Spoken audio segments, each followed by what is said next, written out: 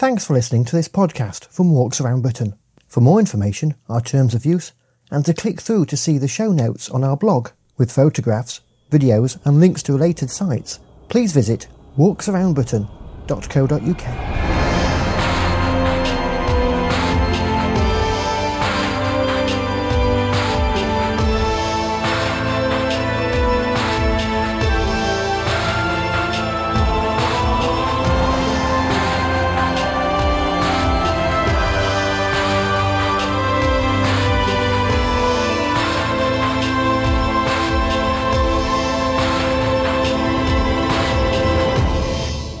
On the 13th edition of the Walks Around Britain podcast, a health body says walking should be the norm for short journeys. We discover walking in the Scottish wilderness, we find out about the new waymarkers on the coast-to-coast route, and you will have something that is in a moment open to the public, and if the MOD buy it, then that would always be the case. And I think that would be a real retrograde move. Cameron McNeish tells us about unwelcome plans for Cape Wrath. Hello and welcome to the 13th edition of the Walks Around Britain podcast. I'm Andrew White and I'm your guide for the next 30 minutes of walking and the great outdoors on our podcast. And before we kick off, a very happy new year to you from all the team here at Walks Around Britain. I do hope you managed to get out to have some winter walks amidst all the rain which was Christmas 2012 here in Britain. Don't forget there's always inspiration of places to go walking on our website walksaroundbritain.co.uk. Now we all know how good walking is for us, how it benefits the mind, body and spirit, but at the end of November, the body which advises the NHS said that walking and cycling must be the norm for short journeys. The National Institute for Health and Clinical Excellence, or NICE, said that people should shun their cars if a trip could be done in 15 or 20 minutes on foot or by bike. It said the approach was needed to combat the silent epidemic of inactivity posing a risk to the health of people in England. And to tell us more about the guidance is the Chair of Physical Activity for Health at the University of Edinburgh, Professor Nanette Muttry. Nanette, thanks for coming on the podcast. Can you explain what NICE are recommending? Well, the flavour of these recommendations is to try and get some coordinated action at the local authority level to help individuals walk and cycle more. And the messages about how physical activity is good for people's health is not new, and the documents that support that are extensive now. But what the guidance is trying to say is, look, it's not just the role of the individual, that is part of the issue, but it's the role of the local authority to make safe and attractive places for people to walk and cycle. It's perhaps the role of the police to help ensure that people feel it is safe. It's perhaps the role of the transport authorities to create cycle lanes and advanced stops for cyclists and for people to walk in safe and well-lit areas. And of course it's the role of education to help educate our children towards achieving these in the long run. So the guidance is trying to pull together all these different strands that can affect whether the decision for people to walk or cycle. We've made it more difficult for ourselves, really, by allowing more out-of-town shopping centres, and presiding over the gradual break-up, I suppose, of our town centres has not helped people get out walking more, has it? Yes, well, we know from research that when there are places that people can walk to, that destinations such as local shops and railway stations and bus stations and school are within a reasonable distance, let's say 15 to 20 minutes walk, then people are much more likely to do it. And so thinking of maybe a decade ago of building out-of-town entertainment and shopping centres has probably made it much harder for people to consider any active journey to those kind of destinations. And I think that thinking is stopping, and towns are realising that this isn't good for the city centre because all the shops are now having to close because their businesses are are being affected by that. And of course it therefore isn't good for seeing people coming in and out of the town centre on their feet. When more people are walking past shops, retailers say that's when they make their most business. So I think there'll be a change in that thinking again. And it certainly hasn't helped physical activity levels if people really have no choice but to drive to a destination. And I think there's a problem also when you have the mindset for walking and cycling too. My family holiday every year at Centre Parks, and we love to go and walk around and cycle around all the places there. And we come back really fired up wanting to do this at home. But then you realise the whole infrastructure of this country makes it so difficult to do that safely as a family. Yes, the watchdog, if you like, who have issued the guidance on walking and cycling now, also issued guidance about how to promote a more positive environment for physical activity a couple of years ago. And really what is being said at the moment is that both of those things need to be taken into consideration. The environment needs to be improved, and we need a lot more local encouragements for people to take advantage of the environment. And I think for town planners, that environment can't change overnight, but there are lots of incentives for local authorities to build more kilometres of cycle lanes, for example, and to help people use them safely by teaching children bikeability skills at school. So efforts are happening. It's not going to change overnight, but there's a realization that both the environment and a personal incentive or motivation towards being more active is needed. Is it really a case that us adults are a bit of a lost cause now, and our focus should be on educating our children about the benefits of walking and cycling? Should that be where we're concentrating on now? Well, a lot of the focus should be rightly on educating children about how much physical activity they need to do for health, or about how driving to school or being driven to school might be using up fuel and might create high carbon emissions for a family, and how walking might offset that, and about the skills of walking and cycling. But it's never too late for people to take up activity. And we've done walking programs recently with people in their 80s and 90s. So they may not be walking as fast as younger adults, but they're still getting all the health benefits of the walk itself and being social with other people and being out in the fresh air. People seem to really value being out in the fresh air. Lynette, thank you for coming on the podcast. Thank you very much. And there are links to the full guidance on the show notes to this edition of the podcast on our blog, which is at blog.walksaroundbritain.co.uk.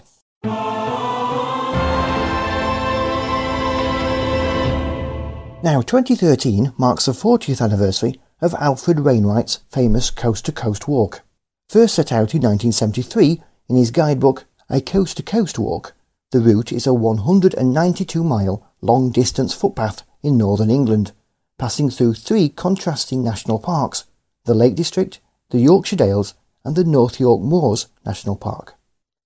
It is possibly Britain's most popular long-distance walk, with an estimated 7,000 walkers every year making the trek from St Bees Head on the west coast to Robin Hood's Bay on the east.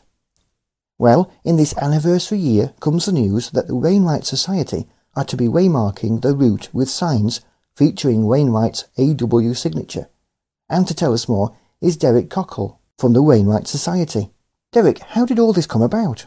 Earlier this year, the Society was in discussions with the local authorities along the route of the coast to coast. First of all, the Society agreed to accept what they call being the responsible organisation for this particular walk. One of the criteria that the local authorities have is that walks can't be waymarked unless there is an organisation or individuals that will take responsibility for the walk, that they will promote the walk, they will publicise the walk, they will monitor the route of the walk, so if there's any access problems along the way, they get reported to the local authority. It's not the task of the responsible organisation to replace stiles, that sort of thing, but just to report if there are access problems. So the Society has taken upon that task? We did. But that was the first part, because the Society has been keen to have Wainwright's walk waymarked for a number of years. And earlier this year, at a meeting, agreement was reached with all of the local authorities that the route could be waymarked. where we are at the moment is trying to determine a definitive line for the route, because some of the route isn't actually on public rights of way still. Despite revisions that have taken place, there are still various places where the route isn't exactly on a definitive right of way, and the authorities won't waymark it unless it is completely free of any access issues with local landowners. Right, because there have been several revisions to the route over the years, haven't there? I think the first major revision was in 1994, when a number of issues were addressed. And then Chris Jesty, who's one of our members, he has produced what is a second edition. He's completely rewalked the route. And the main changes to the route have been in the Vale of Mowbray section, where there was Wainwright originally had 8 miles of road walking because he was unable to find a suitable route across rights of way. I think if you read his original book, he mentions things like barbed wire and cows, which I think he wasn't too fond of either. Not best on the walk, no. What Chris has done is reroute that section off the 8 miles of road and onto public rights of way, mainly to the sort of south of Wainwright's route. So does that enable all the route to be waymarked then? Where we are at the moment is that there's agreement with the Yorkshire Dales National Park, North Yorkshire County Council, the North York Moors National Park. Those 3 local authorities, which more at the eastern half of the route, that's now all been agreed. And the Society has designed waymarkers, which have been approved. And they're little stickers that go under a perspex window in the middle of the official right-of-way waymark. And that section will be waymarked probably during this winter. And what we're hoping is there's still a few issues on the western side with Cumbria County Council and the Lake District National Park, where I think there's about half a dozen places where there are just access issues to agree the definitive line where it will be actually on a right-of-way. It's a little bit ironic the area AW is most well known for is the area which is proving a little bit more problematic. Yes, I'm not really sure why that is. I mean, as I say, they have rules that they have to abide by, and the line has to go, if it's going across private land, it must be agreed with the landowner.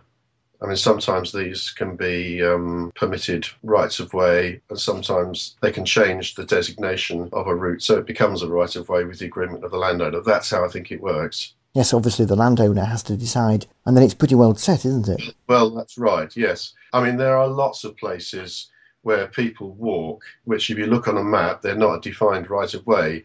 The estimate is that between 5,000 and 7,000 people a year are walking this route, and they are walking the route that is defined in Wainwright's book. Yes. So, in fact, it is happening, but you can't define that by waymarking it, because once you've done that, you've given official recognition to the route. It does surprise people when they find out that it isn't actually a national trail. It's a long-distance trail, and until these waymarkers go in, it really hasn't been recognised at all in any shape, sense or form, has it? No, it hasn't. And the long-term aim of the Society is to have the route marked on Ordnance Survey maps. I mean, actually, Ordnance Survey did bring out, a number of years ago, sort of 2-part map, an east side and a west side. But they discontinued printing it a number of years ago. I think what I've been told is that the route can't be marked on an Ordnance Survey map until all of these issues regarding access are agreed with the local authorities. The other big problem is going to be the crossing of the A19. Because that, since Wainwright's day, Wainwright himself in his original book commented on the traffic on the A19, but of course over the years it's got much worse. Nothing like it is now. I suspect that unless some sort of footbridge is put in over the A19, there's got to be some way around this particular problem. I can't see that this route will actually get marked on Ordnance Survey maps. It's a particular problem.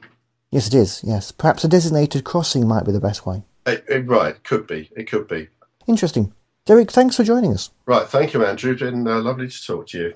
And the Wainwright Society has events planned to mark the 40th anniversary of the Coast to Coast, and we'll be doing several specials across the year too.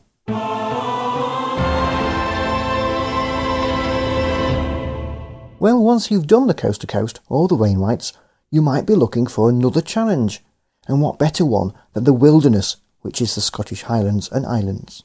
With its different access ethos, these remote and beautiful regions of Scotland are perfect for those wanting to discover the most wild experiences the British Isles has to offer. And to help us through the Highlands and Islands is Stevie Christie, a director of Scottish walking holiday experts Wilderness Scotland. Stevie, welcome to the podcast. If someone wants to go from being a Lakeland walker to walking in Scotland, where should they go? In terms of destination, there's obviously loads of choice in Scotland. And one of the nice things about Scotland, I suppose like England as well, is the great diversity of scenery you get in different parts. So you've got, for example, Cairngorm National Park, which is the largest national park in the UK. 5 of the 6 highest mountains in the UK, but big rolling hillsides cut by deep glacial valleys. And then if you just drive an hour west, you get to the west coast, you get much more rugged and narrow ridges and peaks. Really different experience overall, but if you go right up north again, which is maybe an extra couple of hours in the car, completely different landscape, and one that most people in the UK perhaps wouldn't even recognise as being part of the UK. It's just a very wild, desolate and incredibly beautiful place to go. And when you look at the map, you see that vast swathe of hills and mountains across the north of Scotland. You realise there might even be places on there which haven't been explored even now. Yeah, certainly. I mean, it's everyone likes a wee tick list, and obviously the Munros is the best known one. And certainly, if you're climbing a Munro in Scotland, you more than likely share that peak with some other walkers, unless you're out of season or midweek or something. But if you're in the summertime at the weekend, most Munros are going to have a few people up them. But as soon as you venture away onto a smaller mountain or walk in some of the more remote valleys and glens, you can really find isolation very, very easily.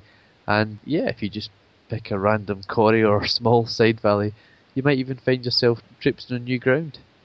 That's a big problem with the lakes, isn't it? You do kind of share the mountains with many others. Yeah, you do, and it's a kind of double-edged sword. It's nice to have that sort of banter on the hills and meet some other walkers and have some chat with them. But at the same time, we are going to the hills to escape most of his urban lives, and we do like the isolation. But certainly, even in the more popular areas of Scotland, perhaps at Glencoe or somewhere like that, you'll still find there's a lot less walkers than in most of the Lakeland walks. Ben Nevis is the one exception. If you go there on a weekend in the summertime, it's a line of people going up and down. But away from there, you can find isolation pretty easily. And then, of course, there's the amazing number of islands, which themselves are fantastic places to walk. Oh, they really do, yeah. And for me, if visitors are coming to Scotland, I always say to them, do try to include at least one island in your itinerary, because there's so much variety out there. And often when you arrive on an island, it is a bit like going back to Scotland in the 60s or the 50s, because the life really has stood still to an extent in terms of people's sort of more relaxed pace and just, I guess, their outlook on life. But there's some fantastic walking, everything from, I guess, the Skye Coulin's the most famous one, but it's really quite exceptional for people with a real head for heights and, pretty experienced walkers. But even on the other islands, the smaller islands like Egg or Rum, the Outer Hebrides, even really low-lying islands like Coll or Tiree, there's wonderful walking both on the coast and amongst the hills, which may be a bit smaller than on the mainland. But when you get up on top of a hill, even if it's just 200 or 300 metres high, you've got a 360-degree view all around, and it's a fantastic experience. What do you think a walker who is going from the Dales or the Lakes needs in additional equipment or gear to be safe in the wilds of Scotland? They might not need anything in particular extra. Assuming they're well equipped in the lakes, you're obviously going to need a good set of waterproofs, jacket, trousers and leg gaiters as well. And most people would wear Gore-Tex, but it doesn't have to be. But it's certainly, you want something that's going to keep you dry and it's going to be breathable. You're going to need to have certainly good sturdy boots. You don't really want to be walking up any of the mountains wearing trainers or even walking shoes. You really need ankle support, because one of the big differences between walking in England and walking in Scotland is that we don't have so many cultivated paths, if you like. If you choose a Munro, you might assume that because there's hundreds or thousands of people going up the Munros over the course of the year, that the trail's going to be maintained. It's only on very, very few mountains, and usually just for short stretches on those mountains, that the trail has actually been built. Most of the time, you're just walking across open mountainside, so you really need ankle support in your boots, and that's a very important issue, I would say. And navigation is very important. Yeah, certainly. And again, I suppose it's maybe down to the lack of paths and waymarking on Scotland's mountains. It's just something that we don't do. We have this a right to roam in Scotland that's enshrined in law, and because of that, we can walk anywhere. We're not restricted to walking on the trails, even if they do exist. And because of that, when most people climb the mountains, they just go basically whichever route they want. But because of that, yeah, of course, you do need to be able to use a map and compass efficiently. A lot of people do carry a GPS these days, which is certainly a very good tool, but it shouldn't replace your ability to read a map and compass, because there's a lot of conditions whereby your GPS won't function properly, or it might even just be that you've not used it for a while and the batteries run out. So you really do need to be able to be very competent with a map and compass, even on a good sunny day, because it's not difficult to get lost if you're not sure where you are. We offer a range of guided walking holidays and various other activity-based holidays, such as sea kayaking or canoeing, which again for a lot of walkers are a really great way to explore the wild places in a different kind of style. And actually those types of activities are popular again with people who perhaps used to backpack a lot and go wild camping, but these days perhaps find carrying a rucksack for 15 miles is a bit strenuous. If you can just pop it in a canoe or a kayak, that takes the load and you can still get that really wild experience without straining your back too much. But in terms of what we bring, I mean, Wilderness Scotland organises effectively all the parts of your holidays, your accommodation, your transfers, but most importantly for us, it's spending time with one of our guides that, well, obviously they've got their qualifications, but beyond that, they're just really experienced in the mountains of Scotland. They've got a huge amount of knowledge about the environment, Scottish history, culture, and it's kind of like the difference between walking up a glen and seeing the views, but not really appreciating perhaps where you are, and then walking up a glen with somebody who knows the history behind it, is able to tell you about what life was like in the glen 200 years ago, even if it's a deserted glen now. It probably wasn't always that way. And just understanding a bit more about the environment, looking at the plants and spotting some wildlife. So it really sort of brings a hike to life if you're with a really good guide. Stevie, thanks for joining us on the podcast. No problem at all. A pleasure. And you can find links to Wilderness Scotland on the show notes to this edition of the podcast on our blog.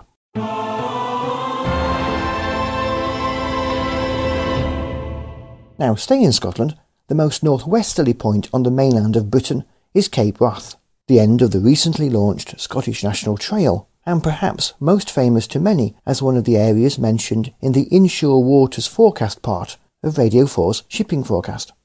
Most of Cape Wrath is actually owned by the Ministry of Defence, and recently the MOD has entered into talks to buy the 58 acres of the famous peninsula it doesn't already own. So what does this mean for walkers? Well, joining me now to talk about this is Cameron McNeish. Cameron, thanks for coming on the podcast. Tell us more about Cape Wrath. Well, the Cape Wrath Peninsula has, a large part of the Cape Wrath Peninsula has been owned by the MOD for quite a long number of years now. And there are restrictions at various times of the year when big military exercises are going on. Basically, they use it as a sort of bombing range, and particularly using missiles from the sea. And it's never been a huge inconvenience, but there is a little corner of the Cape Wrath Peninsula, which is the Cape Wrath itself, where the lighthouse is. The lighthouse was built by Robert Louis Stevenson's father, so it has some historical significance. And there are some buildings there, one of which is now being used as a cafe called the Ozone Cafe, and it's the only cafe in Britain that's open 7 days a week, 52 weeks of the year. A very nice couple run it. And that area, 50 acres, is not owned by the MOD, but is owned by the Lighthouse Board. Right. And now the MOD want to buy that little area as well, so that they own the whole of the peninsula. And they want to have some armaments put in place. They want to build some barracks for forces and whatnot. And our great fear is that the access that we have to that corner of Scotland will be lost for even short periods of time. We have an area there that under the Land Reform Act of Scotland, anybody can go and access is open. If the MOD buy it, then we'll lose that right of access. And the MOD can choose to close down the whole peninsula whenever they want. I don't think that's great for access. I don't think it's good for business in that part of the Scottish Highlands. I don't think it's good for Scotland. Now, there is a plan by the local community to buy the land instead, isn't there? Yes, the local community, the Durness Development Association, have registered interest in buying out the estate. I've got a sneaky feeling that the Scottish Government themselves may well oppose the purchase of this part of Cape Wrath, largely because the MOD and the Lighthouse Board have never been devolved to the Scottish Parliament. So these will be decisions taken in Westminster. And I can't see a Scottish National Party government here in Scotland allowing that to happen. So my guess is that the Scottish Government will intervene at one point. And it may well be they'll give the support to the Durness Development Association. And the people up there are terrified because there is a successful little ferry and bus that runs and takes tourists to Cape Wrath. And of course those jobs would be lost if the whole of the Cape Wrath Peninsula was closed down, and that would have an ongoing effect on the tourism potential of Durness and that whole area. And it's right on the very, very edge of Britain up there, and the folk up there need all the help they can get in terms of tourism. And I really don't think this is a very clever move by the MOD. Of course, it's the end of the Scottish National Trail, but Radio 4 listeners will know it too from the shipping forecast. It is indeed, yes, Cape Wrath, yeah. It's north for Turning Point, and when the Viking invaders used to come down from the north, that was their point of turning round Britain and heading south down the west coast of Scotland and into northern England. So great historical significance. I think it's an iconic spot and rivals John O'Groats and Land's End as great sort of end-to-end destinations. It's a marvellous spot in terms of the rugged grandeur, and many, many hundreds of people every year enjoy the walk from Sandwood Bay north to Cape Wrath, and then they get the bus and the ferry back over to Durness. So I think it could, there's the possibility that it could draw an awful lot of people of the pleasure of walking up there. I say it could because I wouldn't suppose for a moment the MOD would close down the land indefinitely, but you will have something that is at the moment open to the public, and if the MOD buy it, then that would always be the case, and I think that would be a real retrograde move. It'll be something we should all keep our eye on. Yeah, it's going to be ongoing. This will run on for a wee while, I think. Cameron, many thanks for coming on the podcast. My pleasure.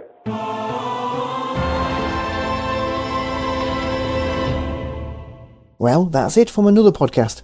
If you want to make sure you always receive the latest edition, you can subscribe to us on iTunes or follow us on Audioboo. Until the next edition, thanks for listening and happy walking.